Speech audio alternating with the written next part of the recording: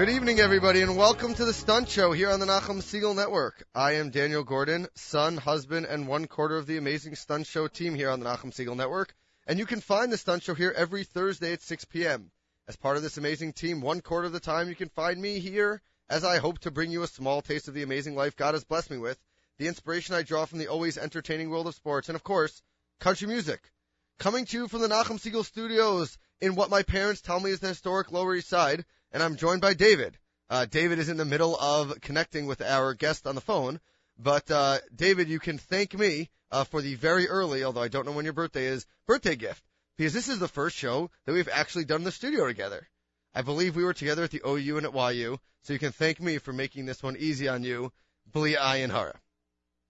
If during or after this show you realize that you'd like more Daniel Gordon, please email me at daniel@nachumsegal.com. That's DANIEL @nachumsegal.com. Seriously, your honest feedback and comments about the show are welcomed and appreciated, and I hope this show will gain its inspiration and content from you, the listeners.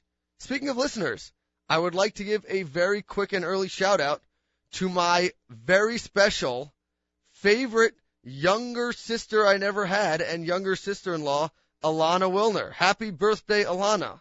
My life has not been the same since your sister introduced me to her wacky and crazy younger sister. And thank you for always being there for the fun and excitement in the family. So happy birthday, Alana.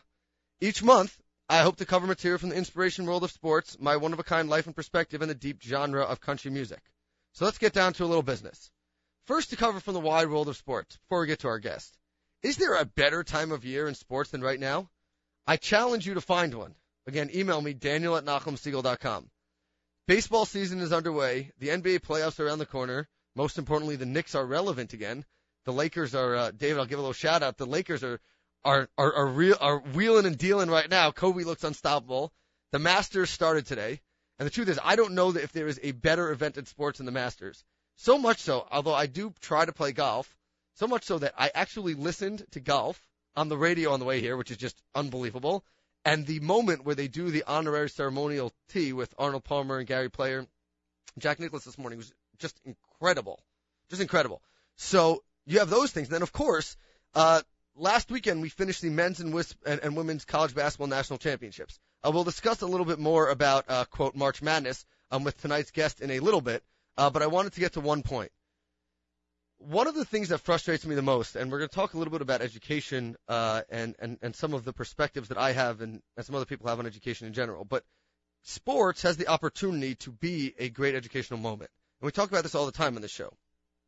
And yet, college basketball and college sports in general has turned into a business, and instead of embracing that business or being honest about the business, the schools have now become political about it, and they say it's not a business, they're not taking all the money, even though the schools won't exist and have the programs that they do. And one story I just want to share, food for thought, I welcome your thoughts on this at daniel@nachumsegal.com, was a story about the Louisville basketball team. So the Louisville men's basketball team won the national championship. I was rooting against them because, as always, I start off March Madness in a few pools, and I tell my wife this is going to be the year that I'm going to win, and as always I lose. So I could have won some money had Louisville lost. But nevertheless, Louisville wins the men's basketball championship on a Monday night. So they win Monday night. It's great. Everyone's celebrating. Rick Pitino, scandal, whatever, triumph, first guy to win with two schools, this whole thing. And he decides he wants to do something nice. He's going to take his basketball team from Atlanta, where the men's Final Four is, to New Orleans, where the women's Final Four is, to cheer on the Louisville women's team. Makes a lot of sense. They're students in school. They want to go cheer. They want to be like everybody else. And the NCAA tells Rick Pitino, you can't bring the team, even though they're going to fly back. We can do a little Gemara logic here. Even though you're going to fly back from Atlanta to Louisville, Kentucky anyway, you can't divert the plane and stop in New Orleans to cheer for the women's team. That makes zero sense to me. So anybody who can explain that to me, daniel@nachumsegal.com. Just some food for thought. To me, it doesn't make any sense that we don't call it a business, we call it education, and yet the young men on the Louisville men's basketball team who win the championship for their school and who do a great job in the NCAA can't go cheer on the women. I can't explain it. It's been bothering me ever since, so I just wanted to put it out there to all of you. So again, you are listening to the Stunt Show here on the Nachum Segal Network. It is now time to bring in tonight's guest via the telephone. Tonight's guest is Dr. Carol Levantrosser. Dr. Levantrosser received her BA from Adelphi, her MA and PhD in clinical psychology from LIU, Long Island University, and she has a long and distinguished career as a licensed psychologist in private practice and as a school psychologist for over 20 years. Currently, she's a school psychologist on Long Island, in a Long Island school district, and she is married with 2 children. Dr. Levantrosser, on the phone, thank you for joining us. How are you this evening? Very well, thank you. Good evening. Good evening. So, like I said, anybody out there with any questions, we're going to try to take them at daniel@nachumsegal.com. So I don't know if you just heard, but I just spoke a little bit about college basketball and March Madness. Yes, I was listening. And so, aside from the frustration I have with all the NCAA rules, one of the things I wanted to get to is about gambling and students and the dangers of gambling. And specifically, this year I was in a couple pools, as I mentioned. I am an adult. I make my own money. I can spend it, even though my wife doesn't like some of the ways I spend it on these things, because I claim I'm going to win. But we can get into the psychology of the fact that every year I start and I say, this is going to be the year, and it's not. But that's for a later time. And I found out that one of the pools that I was in, after I got the email afterwards, that a high school student actually won $7,000. Wow. And that struck me that here was this high school student. I don't know if he paid for it himself, if his parents paid for it, but it cost, over $100 to get into it. And here's this high school student who's spending his money on this pool. So can you just shed some light on general the dangers of gambling and what you've seen from your experience about gambling and high school students? Well, I think that gambling, unfortunately, gambling in this culture has been so institutionalized with Atlantic City and Las Vegas, and unfortunately kids probably in the media see it condoned as something that's exciting and interesting and socially acceptable. But I think that, that activity should really be limited to adults who understand what the risks are in gambling. I think it's certainly not appropriate for kids who are school age, who are high school age, and really for that matter college age as well. I don't think it's appropriate for them to be engaged in gambling activities. At those ages, kids really don't have good planning skills. In general, they're not making their own money. I think they're probably a little bit more prone to impulsive behavior. I think even their sense of time, or even their sense of what money is worth, the value of money. I think these things are really still emerging and developing for kids at those ages. So, just for starters, for those reasons, I think it's really not a good thing for kids to be engaged in gambling of any sort. But again, like I said, people don't realize it, but it's really condoned in a lot of ways, just culturally. And definitely, that's, I think, where they get it from. One of the things, it always fascinated me growing up, listening to all of the people who did gamble, so most famously Michael Jordan and some other star athletes who even have the means, but just seem to waste and spend so much money. And I think that children and teenagers say, well, it's only $20, it's only $30, but it seems to me, and I gather from what you're saying that slippery slope is ultimately what is very dangerous about it. Yeah, I think it's problematic. I think that these kids, it seems very exciting to them. It seems like there's some promise. And, for most kids, if you say to them, if it sounds too good to be true, it probably is, they're not listening to that. They're listening to the excitement of it and the potential to make some huge amount of money. So their judgment, their decision-making is really not terrific. Their planning abilities, for the most part, are not that fully developed, and there are lots of other things that they really should be focusing their energy and their effort on, like their schoolwork, positive social relationships. There are lots of other things that are much more pro-social than gambling. I think gambling is a slippery slope, but there are some kids, believe it or not, who come from families where there is this almost like a genetic predisposition to be impulsive, to have an impulse disorder, and so you have to be extra careful, especially kids at the high school level. If they have any knowledge that people in their family have previously had difficulties with gambling, they need to be extra careful, really, to go out of their way not to engage in that at all. Well, that certainly is something. Family certainly plays a role in some of the other topics we'll talk about in terms of substance abuse and things like that. But the other thing about where you come from, the family you come from, even though it seems sometimes more dangerous to come from what I would define as less means, meaning a less affluent family, sometimes the more affluent the family is, the more money at the teenager's disposal makes it harder because they have so much money to just gamble away. Mm-hmm, So do you have guidance in terms of allowance and things like that you give parents and stuff like that? No, I agree with you. It's sort of a dubious distinction to come from a family where there is a lot of affluence, there's a lot of money that kids have access to. I mean, the best way to develop kids' self-esteem in general is to have them earn money. They'll feel better about themselves. Kids who just have this free access to money will think of ways to spend it that really are not productive for them. Buying, fancy cars. Unfortunately, some kids get into substance abuse. The value of money, I think, is something that has to come from the family, and having too easy access to the money is really not a good thing. It's better to have to earn some of that money and not feel like you can spend it, you can gamble it, you can buy whatever you want. That someone in the family, mother, father, is going to be there to replace that money with another, additional supply.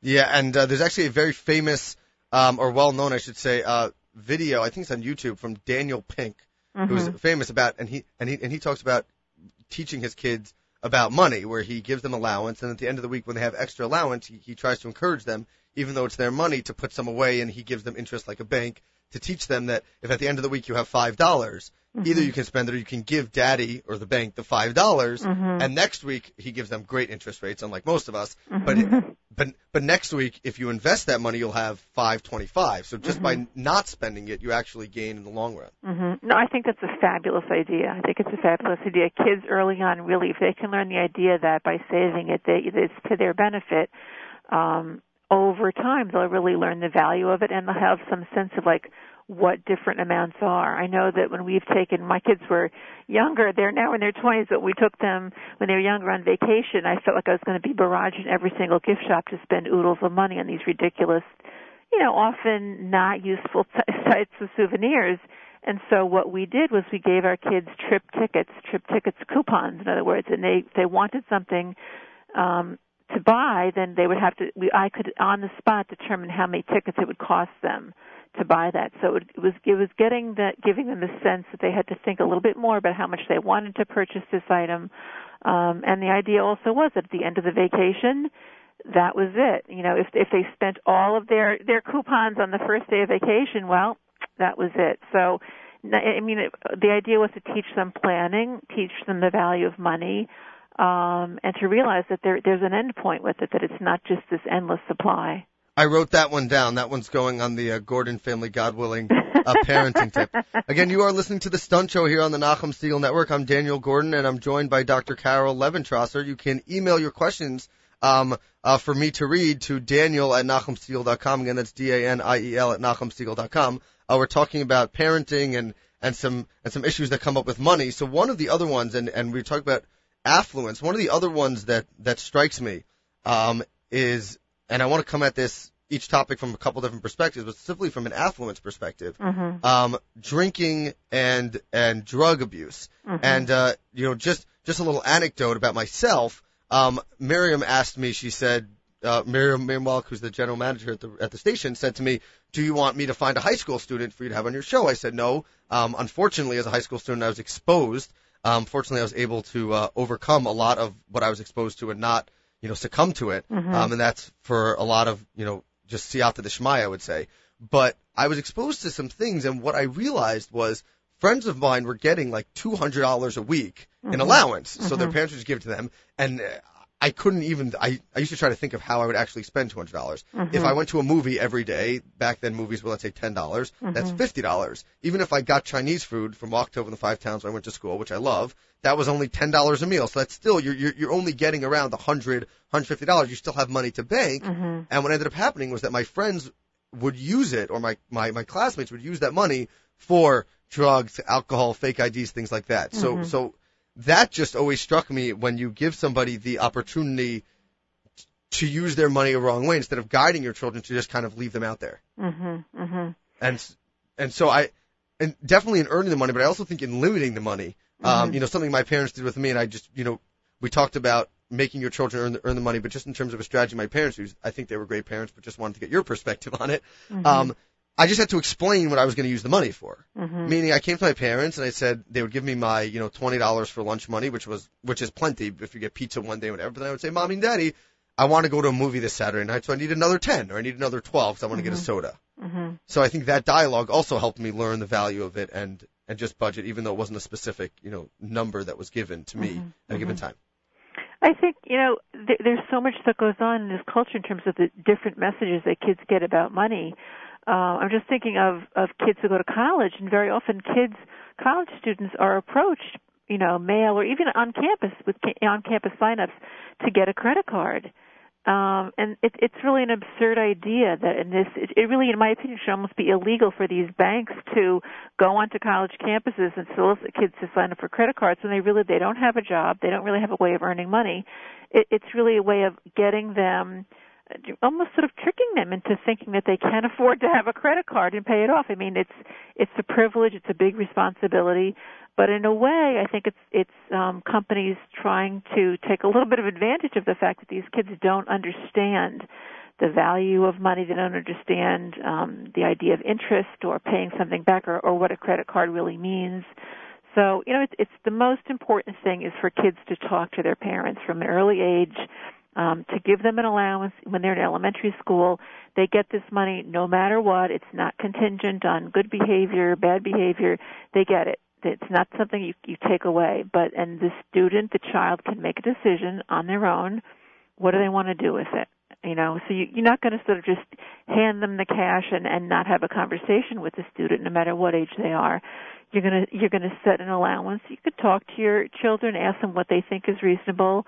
It's good for them to be able to negotiate with their parents or be able to express to their parents what they think is fair or how they intend to spend that money. What do they think? How much money do they think they need? So it's, in a way, if the parents have this conversation with their kids, they're encouraging planning. They're encouraging kids to try and justify and estimate really what kinds of money do they need to spend, what's fun money, and what's necessity. That's also another distinction that you want kids, even when they're younger, you want them to start to get an understanding of that. That's very interesting. And one thing that strikes me about what you just said is not to take the money away for bad behavior, meaning not use it as a reward and punishment system. Why is that something that you recommend?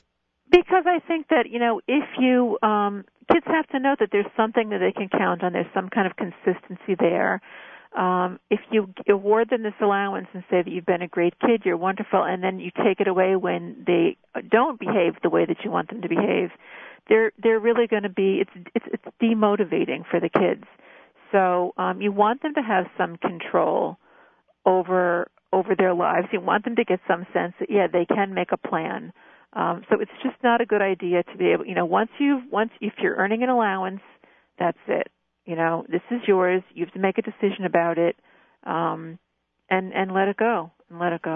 And in terms of communicating with your children and with parents, that leads me to the next topic, which is not necessarily money, but also the way in which certain things are viewed in your home. So we spoke about gambling before. If you know somebody in your family has a gambling addiction or something like that, then that should raise a red flag. But the other thing that's very common, especially in some Jewish homes, is access to liquor. We know even, obviously on Pesach and Purim and even Shabbos, there's that halachic thing. But what have you seen, and what kind of tips can you give in terms of the exposure? I mean, I just know, I always tell the story. I remember when I was about 6 or 7, no, actually older. I couldn't have been that young. There's no way I would have been able to take it down. I was probably 10.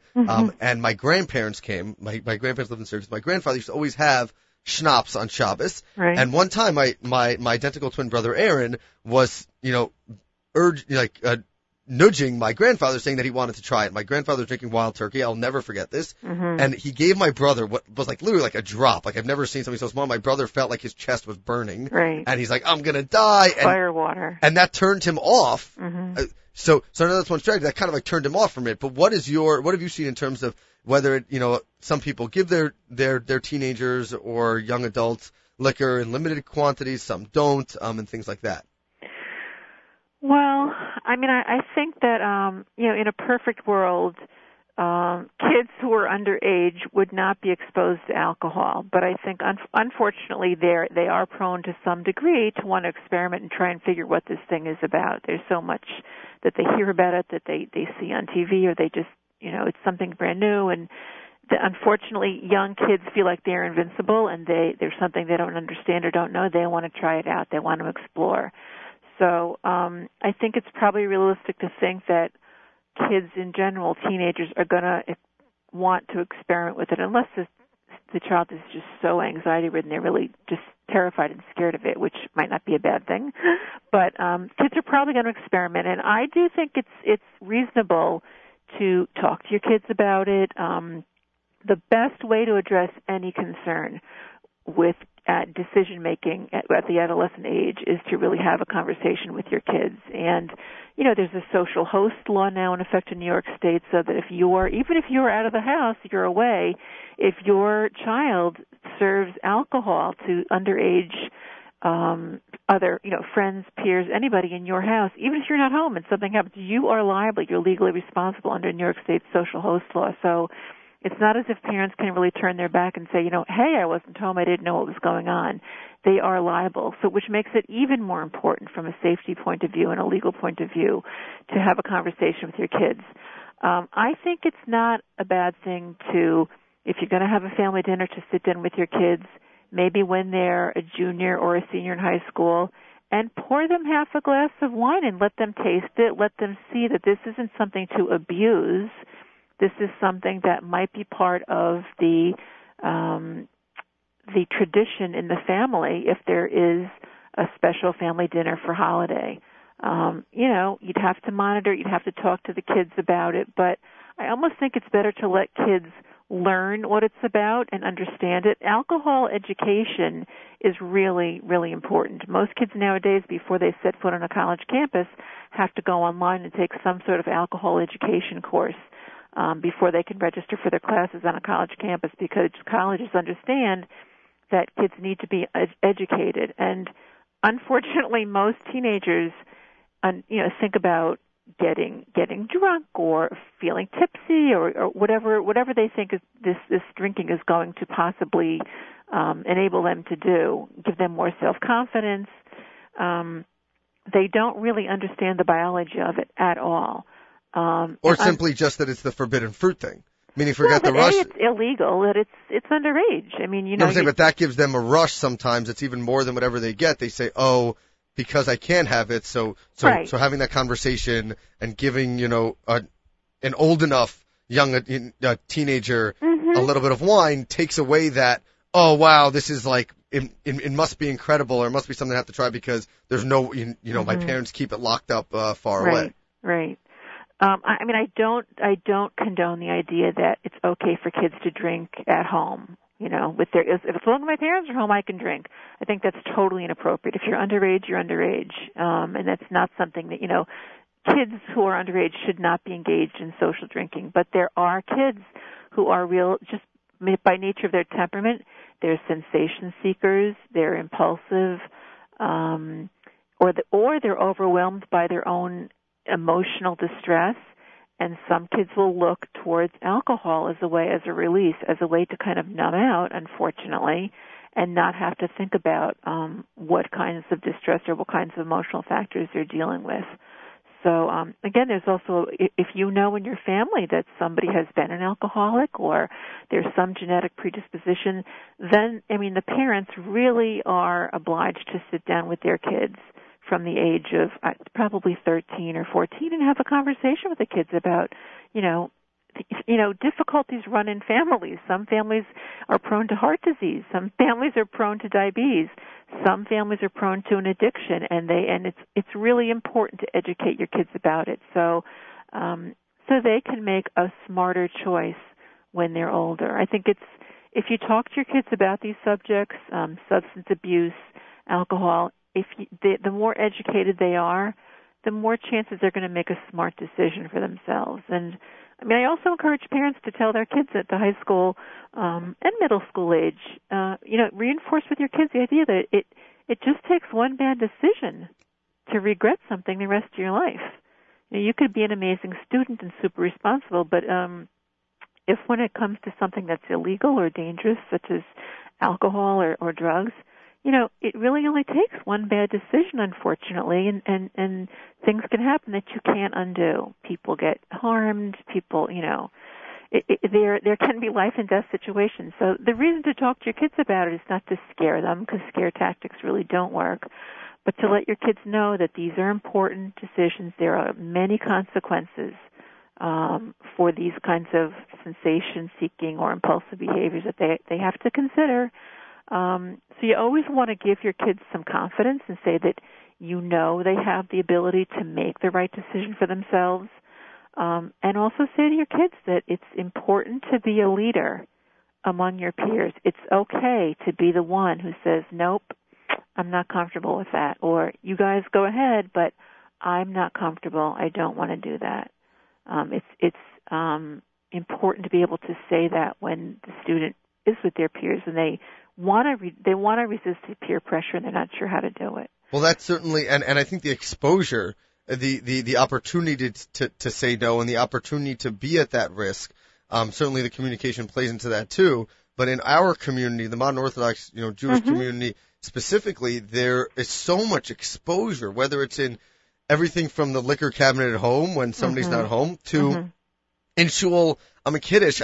Without mentioning any specifics, the shul that I spent Simchas Torah in this year had two minyanim for Hakafos. One was kind of more organized and subdued, and the other, more quote-unquote Lebedik minyan, had a keg in the front of the minyan. With, granted, somebody was operating the keg, but I never thought in my life I would go to a shul and see, forget about the fact that you see schnapps at a kiddush or at a bris, whatever, a wedding, but to see at a Simchas Torah, a keg in the front of the room, it was mind-boggling. Wow.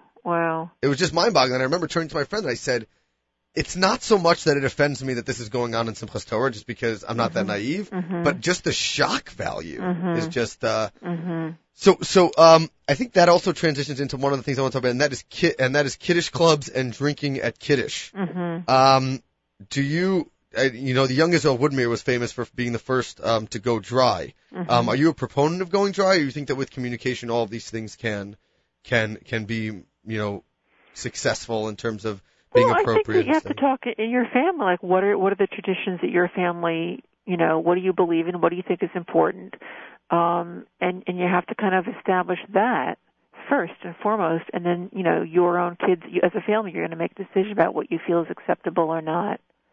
I think it's a personal decision, but I do think that people have to be very careful. Sometimes as parents, you really do have to lead by example, and so parents need to think about their own behavior and what message are you sending your kids? Just like, to have the keg, with beer flowing at the shul, like what, think about what message is that really sending? And that, I actually witnessed that firsthand. I was at a basketball game, a high school basketball game. It has nothing to do with drinking, but in terms of your behavior, I was at a high school basketball game. I coach a high school basketball team, but this was not a game we were playing, and I just happened to be at the game, and the parents were acting very rowdy, and it was clear the distinction, the carryover from the parents' rowdiness, and actually parents were thrown out of the game. And then when players would come off the bench, the game was getting out of control, they became wild, and I was convinced watching this, there was nothing what exactly was the coach supposed to do? If the parents were acting out, what are you going to say to the players to keep them under control? There's only so much you can do. Right. So I literally watched in front of my eyes parents, whether influence their own kids or other kids, because, sometimes your friends' parents are just as influential on your behavior. And I was literally shocked. I couldn't believe what I was watching. And it just struck me that I think parents sometimes, and I'm not a parent, so it's easy for me to say, but when you have to just, the pressure's on. Whatever you do is going to influence those things. So if you get drunk at a Friday night meal, even if your kid is too young or you're not going to give them liquor, they're still watching you. So what are they going to do the next Friday night? What are they going to do when you're not around? Yeah, that's why I do think you have to think about, okay, what is my own behavior here, and what message am I sending to my kids? Speaking of our own behavior, I shared this story with you earlier when we were just, talking a little bit on the phone, but I want to share it with everybody.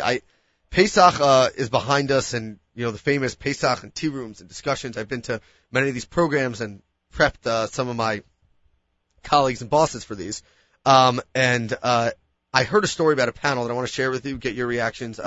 And again, I welcome everybody else's feedback at daniel@nachumsegal.com. Again, I'm joined by Dr. Carol Levantrosser. So basically on a Pesach program, there was a panel, and the panel was about drinking in shul, just the topic we were discussing. And there were two people on the panel, one who was talking about how his shul went dry and how successful that was and how big of a challenge it was, and the other was a leader from another shul, which actually is famous for its liquor. They have things like martini bars and things like that at their shul to get people. So the argument was about whether or not drinking is good, and the person from the shul that has all the drinking said, well, it brings people to shul and it turns into a social thing like the tennis club, which, kind of like the Heter Kiruv excuse. So, but I don't want to get into that now. What the story that struck me about this whole thing, although that was disturbing of itself, was that in the middle, people were taking questions, and a woman stood up in the audience, and she said, just to defend, the drinking side for a second, my husband works very hard. He has a very rough week, and he comes home from work, and it's okay that on Shabbos he has a couple of drinks to kind of let loose. So the panelists respond, and they call on the next person. The next person is a high school senior in a New York metropolitan area, day school. Uh-huh. And he stands up and he says the following. He says, "My question is not for the panel. My question is addressed at you, the woman who just asked the panelists." He said, "Do you know what high school life is like now?" And you and I will discuss this in a little bit, but you know what high school life is like now.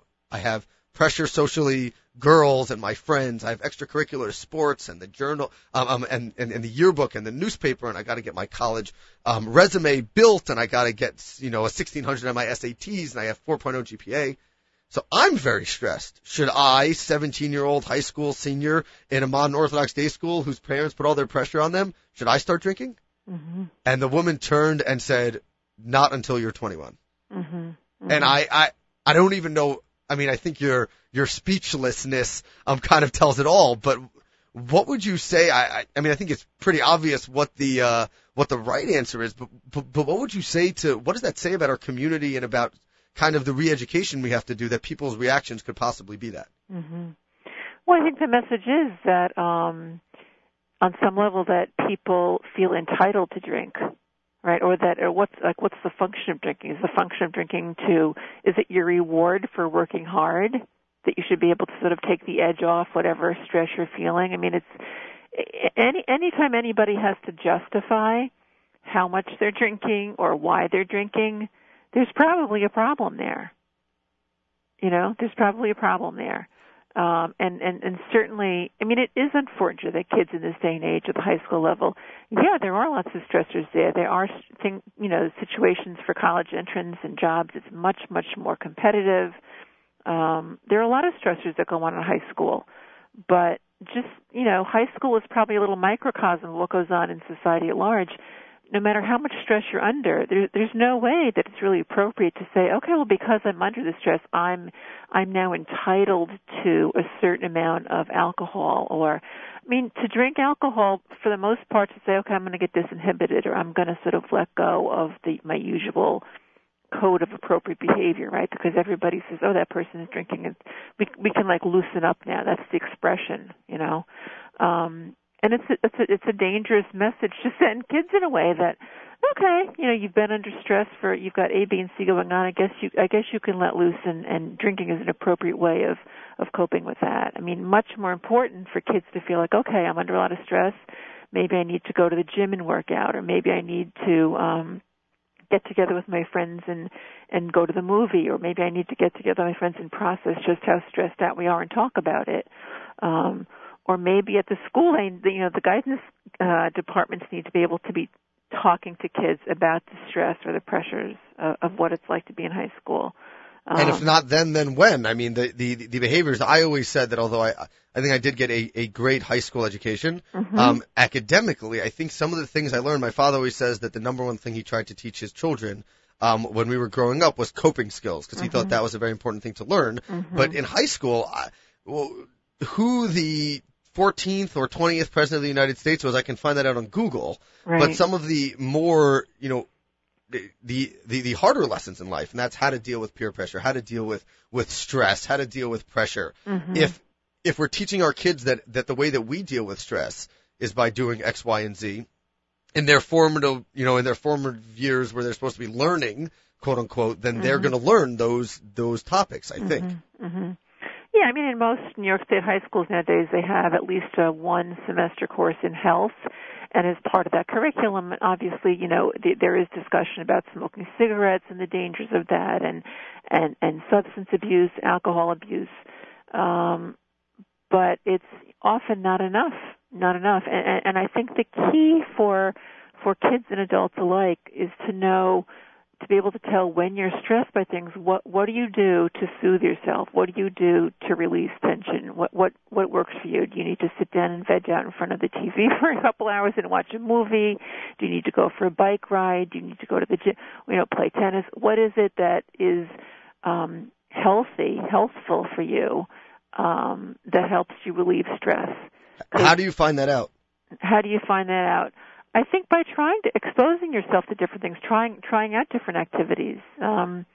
Hopefully you're going to be involved enough with your school that you're not going to feel like the only thing to do on the weekends to get together with some friends and smoke weed or, drink alcohol. Hopefully there'll be other more pro-social things. You'll be involved in a school play, and so you'll be working with kids on the weekend about that, or you'll be involved in sports, or maybe you're involved in music. Or maybe you have a part-time job during your junior and senior year, and you have friends on your job. But whatever, that you have to be able to realize, yes, the academic piece is important, but it's important to be able to relax and try out some different, experiment with different activities. What do you like to do? Unfortunately, a lot of kids nowadays, I think it's a stereotype, but I think more high school boys than girls really turn to video games, and it's not really such a social activity. Even if you're playing online with people, often you're playing online with people who you don't even know, you've never met.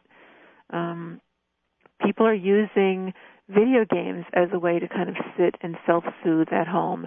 And video game playing has become addictive. And has also turned dangerous. To what we were discussing before, parents need to be mindful of how much time you're going to allow your kids to spend playing video games. So I think what I'm gathering is that even if you see that your child has that outlet, you have to watch. You can't just say, okay, my child's outlet is to watch TV. You have to obviously watch maybe what they're watching on TV and how much TV they're watching. In video games, it's not just, okay, this is their outlet, so it's okay for them to do it either for a certain amount of time or to do whatever they want on that, because we've certainly seen that video games have led or allegedly led to some of the dangers and tragedies that we've seen in recent years. They say, they play the video games and the video games have the violence, so it's not, it still takes monitoring. It certainly makes me think about parenting as a much more daunting task. Than it is a daunting task in the sense that you're modeling a lot of things for your own kids, and it's a responsibility to kind of give them the appropriate values, to become productive adults that can really take responsibility for themselves. But and like I said before, yes, our kids at the high school level and college level, are they going to experiment? Yeah, they probably are going to experiment with substance. But if they understand just the biology of alcohol, for example, how many drinks per hour could your body even physically metabolize? They just need to know the basics, the ABCs of what is alcohol and what does it do, to be able to make an important or a responsible decision for themselves. Every year you hear, unfortunately, about these amazingly talented, bright kids at some of the top schools dying from alcohol poisoning. MIT, Harvard. It's just very sad that in some respects these kids are model students, but they probably didn't have any education in terms of, alcohol, literally like the biology of how does your body handle alcohol, and what makes sense if you think you need to experiment as a college student underage. What happens exactly when you do take a drink? And that I think if there's one thing that the community has been a little successful in, I think that's with cigarette smoking a little bit, in terms of the fact that not only did the government force the prices up and things like that, which has helped, and I'm a proponent of that. But in terms of just teaching people and educating people, I know I have a relative who was a very, very heavy chain smoker, and what got them to stop smoking was that their doctor showed them a picture of their lung and said, your lung is actually supposed to be red and yours is black. That's just, there's no bones about it. And I think people realized that they saw people who smoked and they saw the voice box commercials, as scary as they were. And even though I do agree with you that scare tactics don't work as much, but it wasn't as much to scare people as it is to just educate them to say, if you smoke cigarettes, X will happen to you, but so too if you drink, X will happen. I mean, how many people do?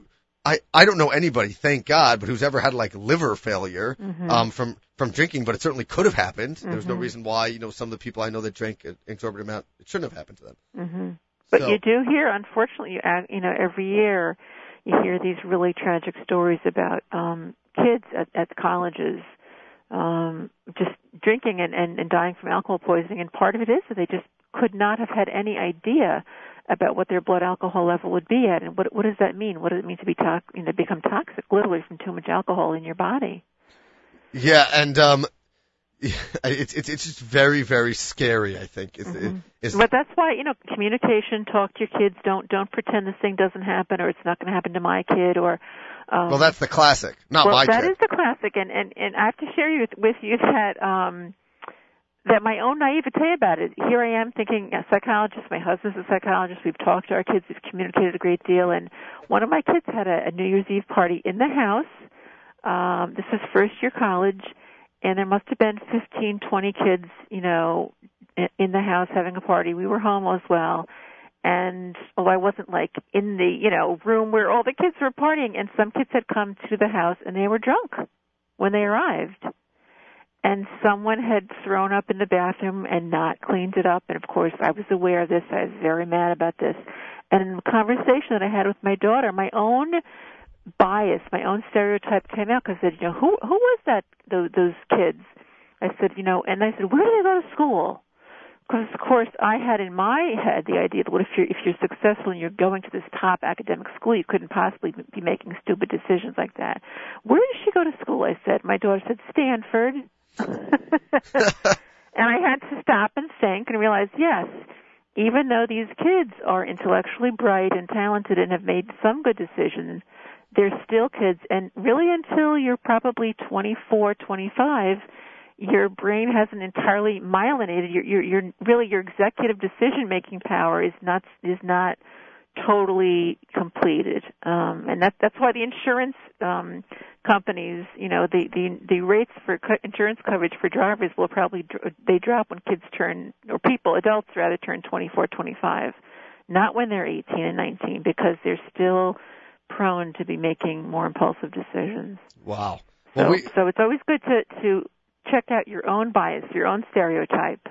Yeah, definitely. And just in terms of parenting, I want to get to just one more thing quickly. We only have a few minutes left. Again, you're listening to the Stunt Show on the Nachum Siegel Network. I'm Daniel Gordon. I'm joined by Dr. Carol Levantrosser. A story that came across, and it really struck me about parenting and pressure and communication, all those things that we've been discussing. But even without drugs and alcohol and all those other, kind of more out there and popular and in some ways, sexy topics. I want to talk about the story of Susie Lee Weiss. So just to give everybody a little background. So last week there was a young high school senior named Susie Lee Weiss who wrote an op-ed, an open letter, that was published in the Wall Street Journal to the Ivy League universities that rejected her. And it sparked a firestorm of anger when readers accused her of being entitled, whiny, and even racist. Others praised her for her honesty and accuracy. And basically the story was that she wrote the piece after she was rejected from a string of Ivy League schools, including Princeton, Yale, Vanderbilt, and Penn, in one day, despite her 4.5 GPA.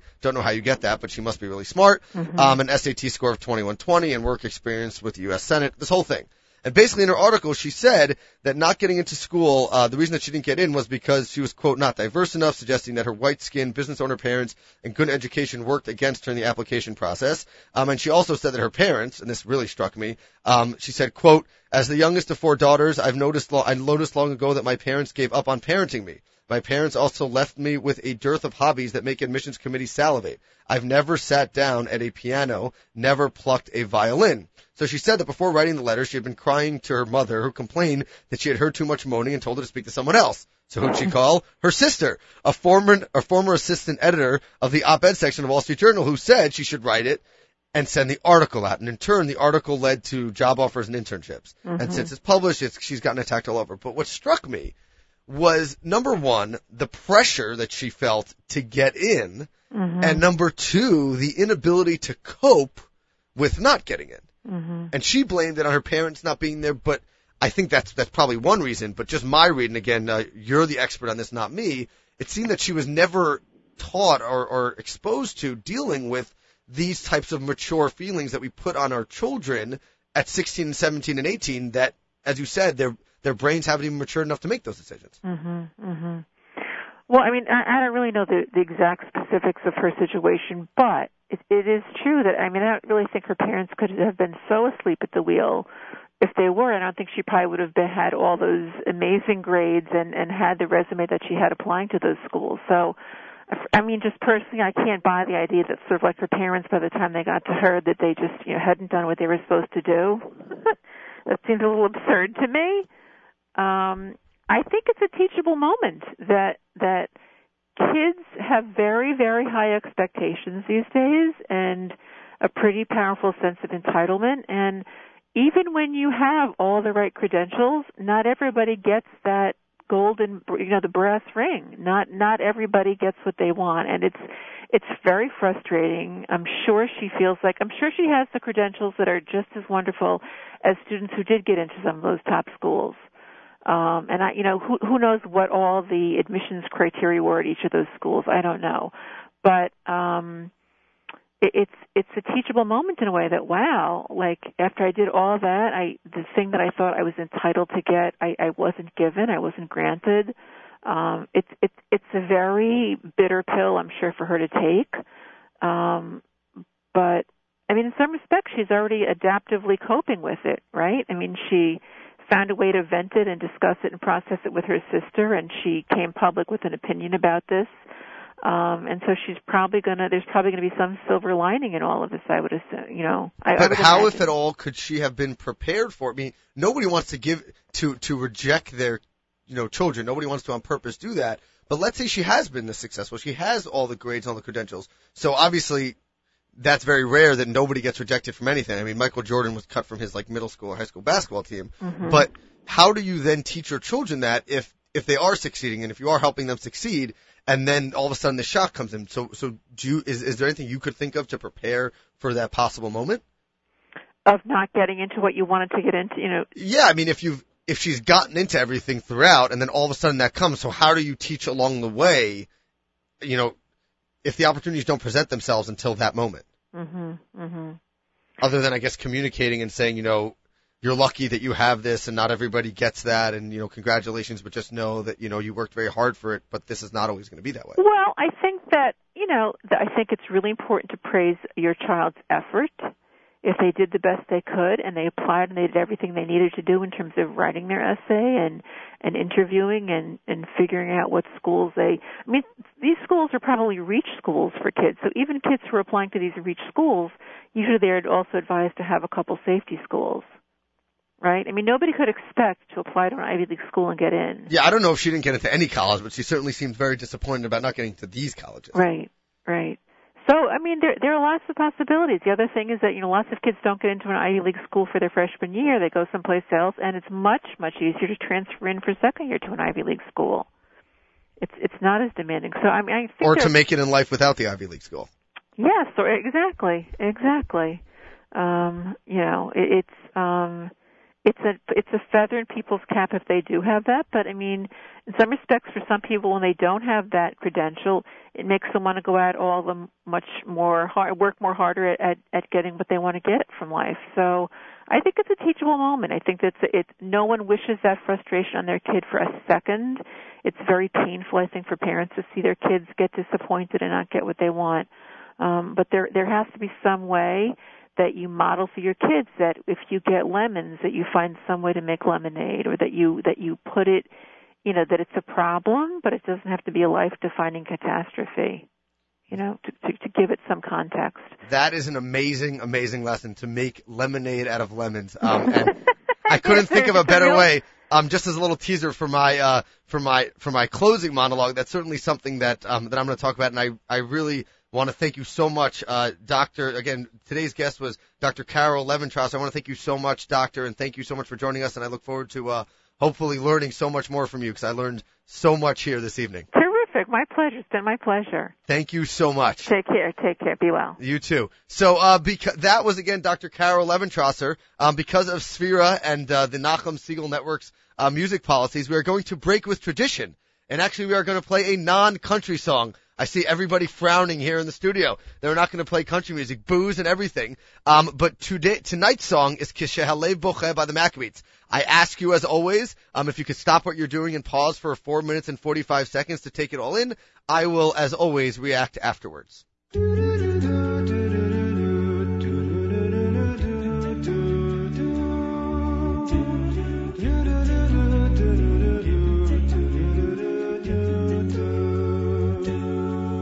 כשהלב בוכה, רק אלוקים שומע, הכאב עולה מתוך הנשמה, אדם נופל לפני שהוא שוקע, בתפילה קטנה חותך את הדממה.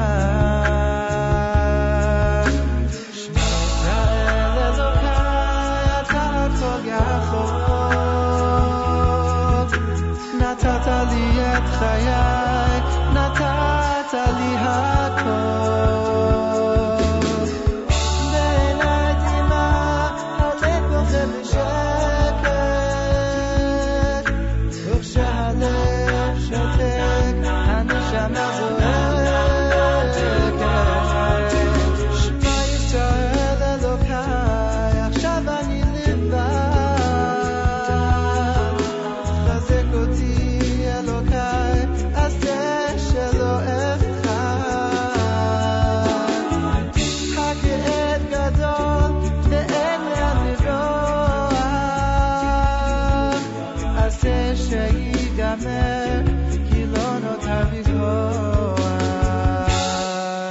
שהלב בוכה, הזמן עומד מלכת, האדם רואה את כל חייו פתאום, הלא נודע, הוא לא רוצה ללכת, לאלוקיו קורא אסף תהום. ישראל אלוקיי, אתה כל יכול, נתת לי את חיי, נתת לי הכל.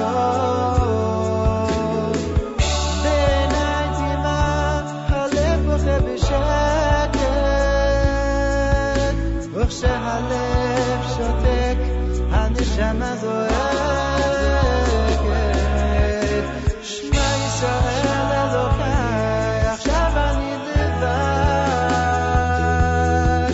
חזק אותי אלוקיי, עשה שלא אפחד. הכאב גדול ואין לאן לברוח, עשה שיגמר, כי לא נותר בי כוח.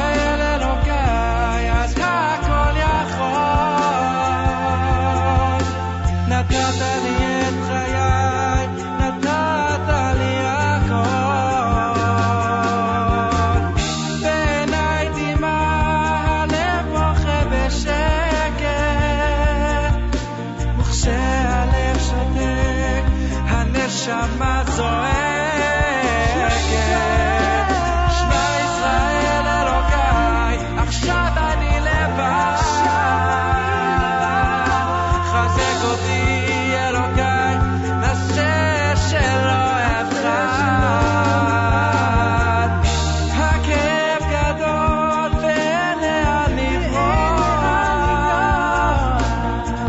שיגמר, כי לא נותר בי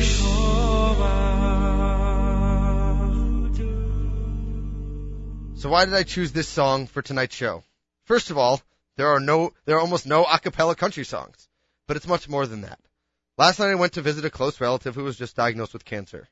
On my way home, I turned on the Maccabee CD, and this song was the second song to play.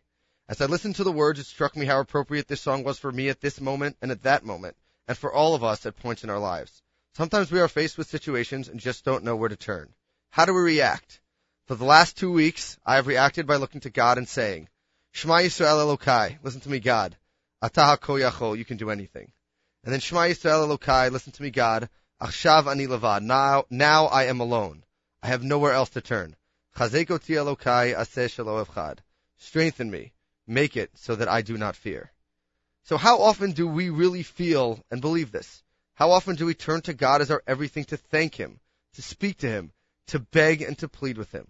I know many times I certainly don't, and yet, as I look back at the last 2 weeks and ahead at the future, I know He will take care of me and of my family.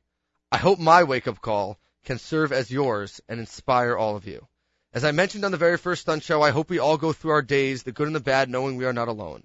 And while we may make our own decisions, we each have the greatest teammate in the world, the master of the world, guiding us along the way, no matter what. You have been listening to the Stunt Show on the Nachum Segal Network. I am Daniel Gordon, and as always, thank you for making us part of your evening, week, and month. Coming up next, in just 4 minutes, it is the Thursday Night Extravaganza with Nachum Segal. Join Nachum tomorrow morning from 6 to 9 a.m. as he hosts JM in the AM live here on NachumSegal.com and on 91.1 FM.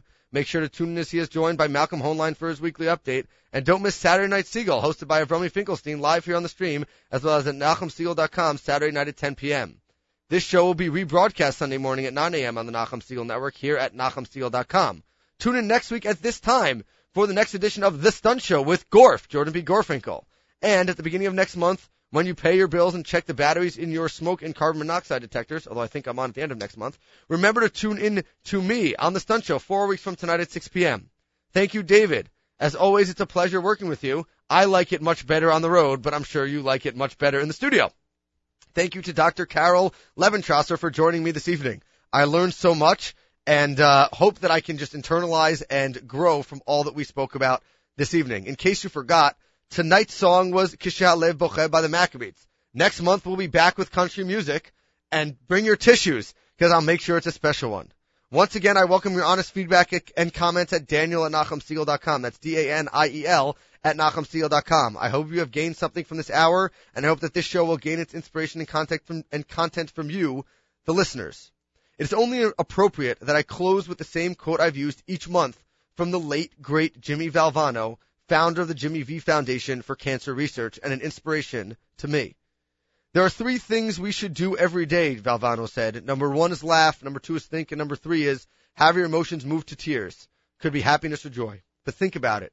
If you laugh, you think and you cry, that's a full day. That's a heck of a day. You do that 7 days a week, you're going to have something special.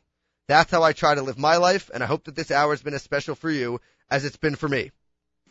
Stay tuned for the Thursday Night Extravaganza with Nachum Segal. See you next month. Goodbye.